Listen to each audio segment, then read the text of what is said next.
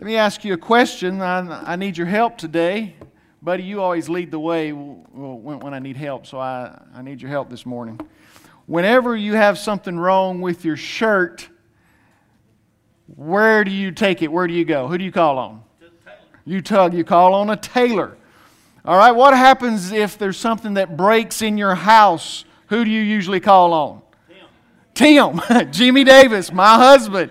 You call on someone, right? But we call on a handyman oftentimes if something in our house breaks. What happens when something happens to our car, Dr. Jackson? We normally are going to call on what? A mechanic. Usually don't call on me because there's an important thing. If I'm going to work on my house or my car, Mr. Hoyt, there's a very important fact I have to have every time. A full tank of gas in a car because I'm going to be going back and forth to the parts store over and over because I'll get something wrong, I'll need something else. Whenever we find ourselves in life and our life breaks, where do we go? Whenever there's tragedy and there's a mess in our life, where do we go? This morning in 1 Samuel chapter 30, we come to a very interesting story about a man by the name of David. Maybe you're familiar with David. David was a young shepherd boy that is anointed king while there's someone else that was king, because that king was rejected by God, that there would be a new king rise up and his name would be David. David grows and he's actually begins in favor with the current king, but he gets out of favor and the current king tries to hunt him down and tries to kill him. Over and over, David does the right thing and spares him and respects the king and waits for God's timing for when he would become king. Well, in the process of running from Saul, he makes friends with a group of people, which you've probably heard of maybe, the Philistines. The Philistines had this giant that he killed one time. David and the giant came from the Philistines. But he actually becomes their friend, kind of lives among them, and they really thought that, hey, this is a good move, because this is the guy that killed the giant. He's killed a whole bunch of Philistines. So if we can have a truce here and he can hang out with us, that will be a good thing. So David makes this truce. He's kind of hanging out with them. And then it comes to a point where the king has to say, David, you're going to have to go somewhere else. Our men are scared to death of you. They don't like you being around here, so we need you to just kind of go somewhere else. So he had been given this place called Ziklag. Somebody say Ziklag. Don't you just want to go on vacation to a place called Ziklag? Where are you going for the summer? I'm going to Ziklag. An interesting sounding name for a place. But in Ziklag, that is where they kind of set up their homes. They had houses, they had their wives, their children, their belongings. Everything that they had was in Ziklag. Where do we go when life breaks down? Max Lucado said that good days and bad days, God is in all our days. When our bad days come, what do we do? And I'm not just talking about, somebody is causing you to run late. I'm not talking about that kind of a bad day. I'm talking about the turtle that was in my driveway this morning I didn't realize that was underneath my car. He almost had a really, really bad day. But thankfully, he was right in the right spot so that when I backed up, he was not around any of the tires on my car, so his day did not go as bad as it could have. I'm talking about if that turtle had been in the wrong place, bad day. What happens? We just this past week celebrated, not really celebrated, but we remembered what happened in 2001. That was a tragedy that day. All of us in this room, probably, if we're over the age of 18 or 19, we can probably remember where we were when we heard about the Trade Center towers being hit and our country being attacked. What blows my mind is my daughter will be turning 18 next week, and she was not alive when that took place. She's grown up in a world with the trade towers down, with the idea of terrorism rampant. She's grown up in a world where tragedy is just something we deal with. But what do we do in tragedy? Well, I believe God's Word has got some good direction for us. And we look at these stories in the Old Testament because what they do is they really give us an insight into who God is, who we are, and how to respond in certain situations. And I love that God uses people who aren't perfect. David, as you're going to see, was not absolutely always on the high ground. He wasn't always up on the mountaintop. So let's begin reading in verse 1 of chapter 30. Then it happened. How about those 3 words for you? Then it happened. I was having a great day, and then when I went to the doctor and I got my report, then it happened. I was having a great day until I went to the mailbox, and in the mailbox I pulled it out, and then it happened. I had a great marriage. My marriage was going great, and then it happened. Those words are haunting words oftentimes. I was feeling pretty good, and then I tripped and fell down the stairs, and then it happened.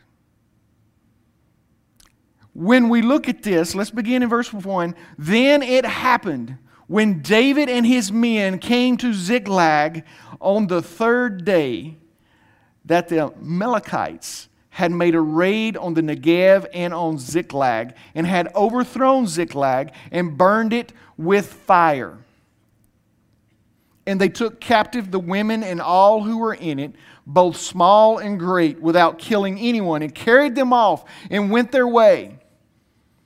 When David and his men came to the city, behold, it was burned with fire, and their wives and their sons and their daughters had been taken captive.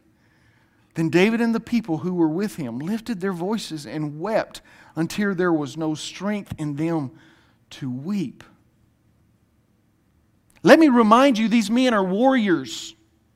These men are not afraid of a fight. These men know what it's like to be staring down the blade of a sword. They know what it's like to be hungry. They know what it's like to be exhausted. In fact, they've made a 3-day journey to get to Ziklag. And when they arrive, their safe place was gone. Their wives, their children, their houses, their livestock, their possessions, their money, it all had vanished, and in its place, they could smell the burning wood. They could hear the silence of no lambs, no sheep, no animals, no children at play. They could see the wreckage. They could see the smoke. Tragedy had come their way. And what overcame them was grief. Deep grief and sorrow. When it comes to tragedy, there are some truths that I need you to understand. And I'm going to be very honest with you. And maybe you've been a Christian for a short period of time, or you have this idea about Christianity that all is well when you come to know Christ. I'm going to give you some truth today. This isn't one of those things that's going to make it attractive, but it's truth, okay? The very first truth about tragedy is this, that those of great faith will experience great difficulty. Great difficulty will come into your life, quite possibly a tragedy, a crisis. Life is not always a bed of roses, even if you know Jesus Christ as your Lord and Savior. Whether it's health or something with your family or something in the world or your community, something can come that's going to be difficult. That's a truth. I'm not going to stand here and tell you that just because you know Jesus, everything's going to be all right. Now, there's a difference that we're going to get to in a minute when you know Jesus and you follow Him. But all of us are going to experience difficulties. David knew that this attack was orchestrated by an enemy. I want you to get this, ladies and gentlemen. An enemy had come into their safe place and taken away all that was precious and dear to them. It was not a mistake simply that David made or these men made or something that just happened. There was an enemy at foot that came in and raided and destroyed and killed. And I got news for you today. There is an enemy that wants to raid, that wants to steal and kill and destroy in your life. His name is Satan. He is the liar. There is no truth in him. He's like a roaring lion wanting to devour you. And when tragedy comes, he likes to rear up his head and become the forefront of directing your response and your reaction to these things. Because tragedy is a time that can really take us to a dark place. David knew this attack was orchestrated by an enemy, by an evil one. And he knew the attack was for a purpose. It was trying to destroy him and his men, trying to take away all that God had given them. Can I tell you, some of the battles are going to be easy, but some of them are going to be difficult. Some of the battles are going to be easy that you face, and it's going to be no big deal because you've grown to a place where you can handle the little skirmishes. But there's going to be those battles in your life where it's going to be hard. It's going to be difficult. And when you come to those battles, it is important how we respond to them. Second thing about the truth is this, and this is what I love about this story, is that your worst day can become the best day. The worst day can be the best day of your life. Well, Pastor, how in the world can that be if I face a tragedy? It's what happens in the midst of it. Look, David is outnumbered by this enemy. As a matter of fact, let's read a little bit more here. Verse 4, then David and the people who were with him lifted their voices and wept until there was no strength in them to weep. They were exhausted. They were tired. They were so grieved and so hurting.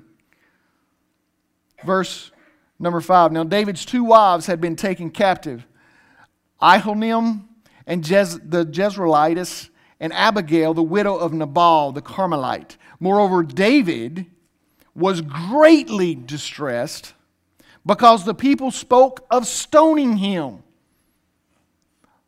For all the people were embittered, each one because of his sons or his daughters. In other words, it's bad that the homes are destroyed, their property is gone, that their wives and children are missing, and they're standing there alone. But all the men turned around and pointed their finger at David and wanted to stone him and kill him. You know what, buddy? I wouldn't be surprised if David wanted to stone himself for a moment. For a man to get to this level of grief and distress, it may have even crossed his mind, why don't you just go ahead? This is bad. But look what he does. At the end of verse 6, but David strengthened himself in the Lord.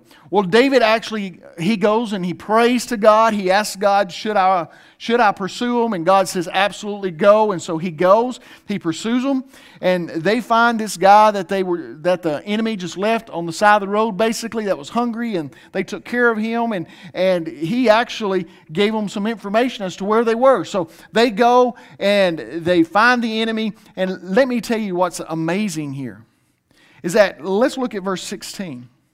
When he had brought him down, behold, they were spread over all the land, eating and drinking and dancing because of all the great spoil that they had taken from the land of the Philistines, from the land of Judah. Now, that's the enemy. They are all excited about what's going on.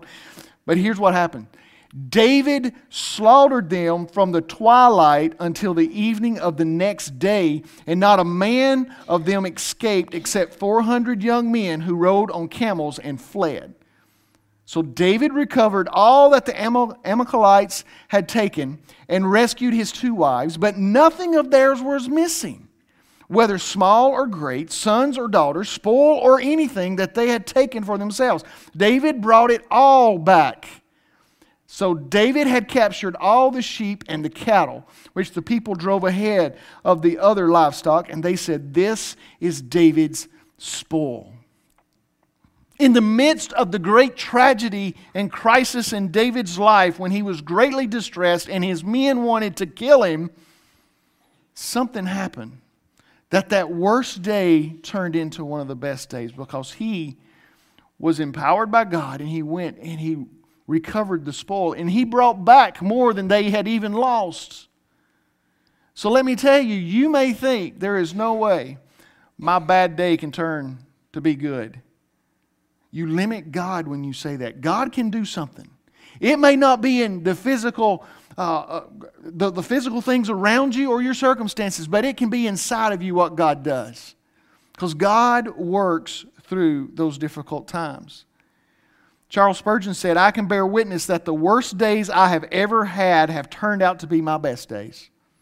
Love letters from heaven are often sent in black-edged envelopes, fear not the storm.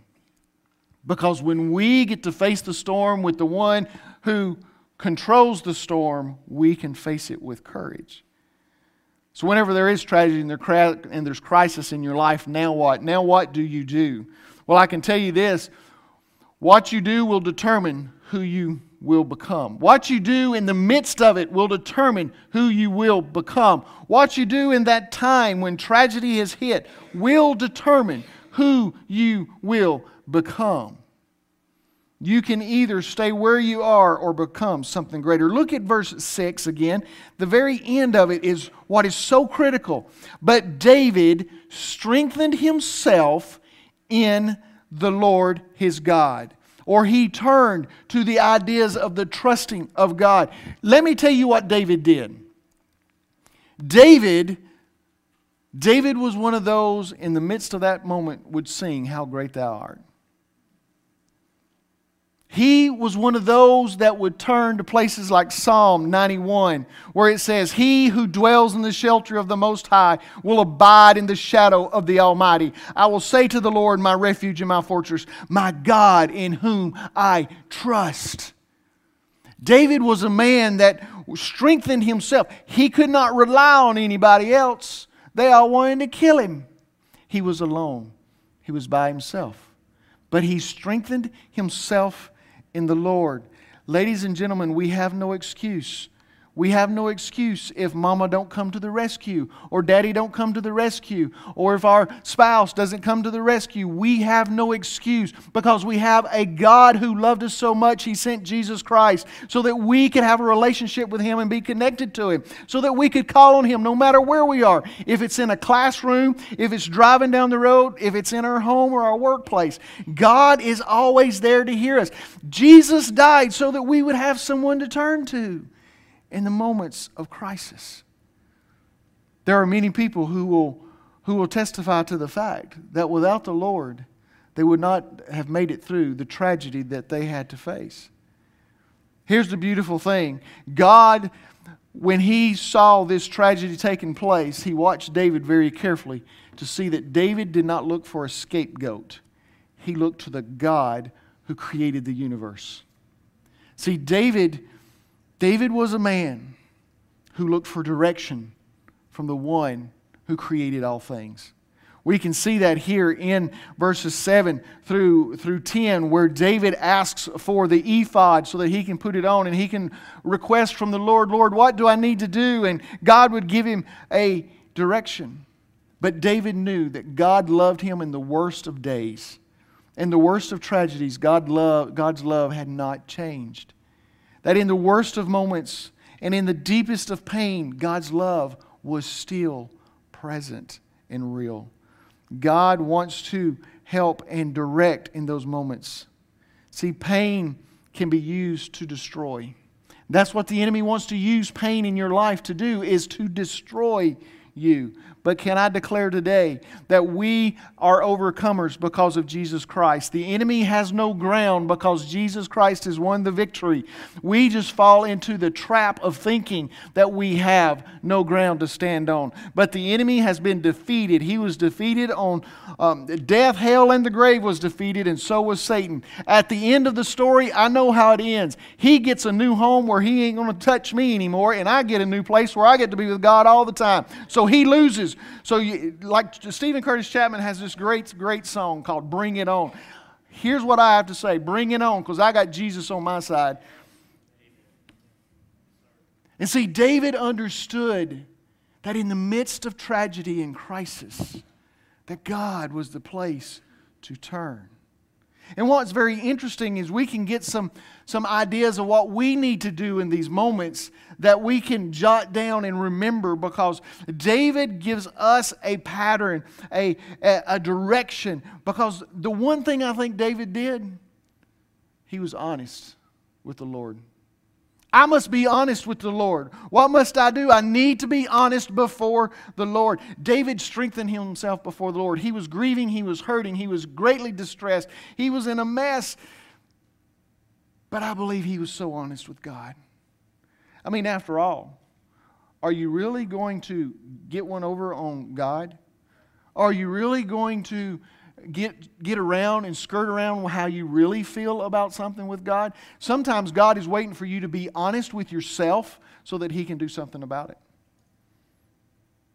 Sometimes you just need to just be honest with God and say, God, this just really ticks me off and I'm really angry and mad right now. I feel like it's the wrong thing to do, but I'm just mad. And God says, finally. And God's not going to look at you because you're honest and go, well, that just hurt my feelings. I'm going to go somewhere else. God's not going to do that. Now, people we know may, but God will not. He will smile with a gentle smile and say, my child, now, you are ready. You are ready. So the first thing we have to do is just get real and be honest with God. David recognized he had a problem, and that's why he went to strengthen himself with the Lord. Sometimes our biggest step is just to realize, hey, I need help. The second thing is we need to seek His direction. That's what David does here in 7 through 10. He is seeking God's direction. David, in verse 8, he says, David inquired of the Lord, saying, shall I pursue the band? Shall I overtake them? I mean, I don't know about you, but if I was the guy in charge and these bad dudes showed up and messed up my house and I was a warrior and I had all these guys with me, I'd say, come on, boys. I don't care how tired you are. Let's pack it up and let's go get our family back. Is that not what we're men? That's what men do, right? Come on, somebody. I mean, be a warrior. Grab the sword. Get the shield. Let's get out there and let's go get our family back. We protect. We fight. But David stopped. Even though it may have been the right thing to do or the good thing to do, David stopped and he said, God, should I pursue or should I not? Sometimes we need to stop and seek God's direction, especially in the midst of crisis or tragedy, because our emotions will take over and we will make decisions and say things sometimes that we wish we could take back. But if we can stop and we can seek God's direction in those moments, He will get it. See, there's a real contrast here that's very interesting, because Saul in chapter 28, he goes and he wants to know a direction and he goes to a witch, a medium, to find a direction. But in chapter 30, David goes to the Lord to find out a direction. Let me tell you, horoscopes won't do you no good. Oh, come on now. The pastor's been meddling every week, so I might as well meddle now. Horoscopes will do you no good. Palm readers will do you no good, because there is one palm that has a nail scar in it that will do you more good than any of those people will. Because He died for us on the cross for us to have victory. The place we need to seek direction more than anywhere is at the feet of Jesus Christ. In the midst of crisis, we may be wanting to know, what are you going to do, Mr. President? What are you going to do, Chief? What are you going to do, boss? But can I tell you, the greatest direction you'll get is from God Himself. And He may tell you something you don't like. He may tell you to do something that just don't make you feel good. I'm just going to go ahead and warn you. He may tell you to just be quiet. Or He may tell you to go let somebody know something. And you may not want to do it. But seek His direction. It is difficult to seek God, not because God is elusive, but because our minds are saturated with misconceptions and deceit planted by the evil one, planted by the world and by our culture. We have this idea that God is so far away, but He is near. In our Sunday school class today, we started a series for 4 weeks about hearing from God and how to hear from God. And we read where Samuel, in chapter 3 of this very book, he says one of the most powerful words anyone has ever prayed. Here I am, Lord. Speak, for your servant is listening. Speak, for your servant is listening. And we talked about how we get so many distractions in our life, and so many voices are so loud, we get to where we can't hear from God. The voices inside our head that tell us that we're no good, that tell us we're too weak, that tell us we're not loved. The voices around us in our culture and our world that says things are going to get bad. That we are wrong. But can I tell you, when I look at Scripture and we turn our hearts and our minds to the Lord, He'll give us direction. And when we seek Him, He's going to give us what we're seeking for. 2 Chronicles tells us that those who seek Him will find Him. So seek God today in the midst of the trouble. And the last thing is this, is the very thing that David did. David obeyed. He asked, shall I pursue them? Shall I go after them? Shall I overtake them? In verse 9, so David went, he and 600 men who were with him, and came to the brook Bezor, where those left behind remained. But David pursued, he and 400 men, for 200 who were too exhausted to cross the brook Bezor remained behind. God said go. David said, guys, if you can't make it, I'm going anyway. If you're exhausted, I understand, you sit right here, but I'm going anyway. God has told me to do something, I'm going to do it. So we need to obey Him fully and completely, not partially. Obedience to God proves our love. Obedience is an act of love. We don't do it out of duty, we do it out of love. He loved us and we love Him because He knows what's best for us. He has a perspective that none of us has on our life and what is going on. The tragedy of this day determined and got David ready for his throne that was to come in just a few days later. See, the difficulty of this moment of losing his wife, his children, his possessions, his town, everything going away was pivotal in David's life. This moment is pivotal in his life. And because of the way he responded, he was prepared and ready to sit on the throne as king. God may be preparing you today to sit on the throne. He may have a blessing for you. He may have something for you that you cannot even imagine yet, but you have to make it through this tragedy to get there. And the best way to get there is by holding on to that precious hand of Jesus. Sometimes we have to go through the worst to reach the best. Will you pray with me? Father, today, there are tragedies all around us. Father, my heart breaks for Paisley as she is sitting right back here in the back of the church. Lord, she's a little girl who's got cancer in its back and it's growing, it's not getting smaller. But God, I'm not going to stop praying for you to move in that. Lord, it is a tragedy that she has this cancer, an absolute tragedy. But God, I seek you for direction. I ask for you to move in our hearts as to what to do for that little girl and for her grandmother, Father, and for the whole family. Lord, many of us are faced with tragedies and difficulties in our life.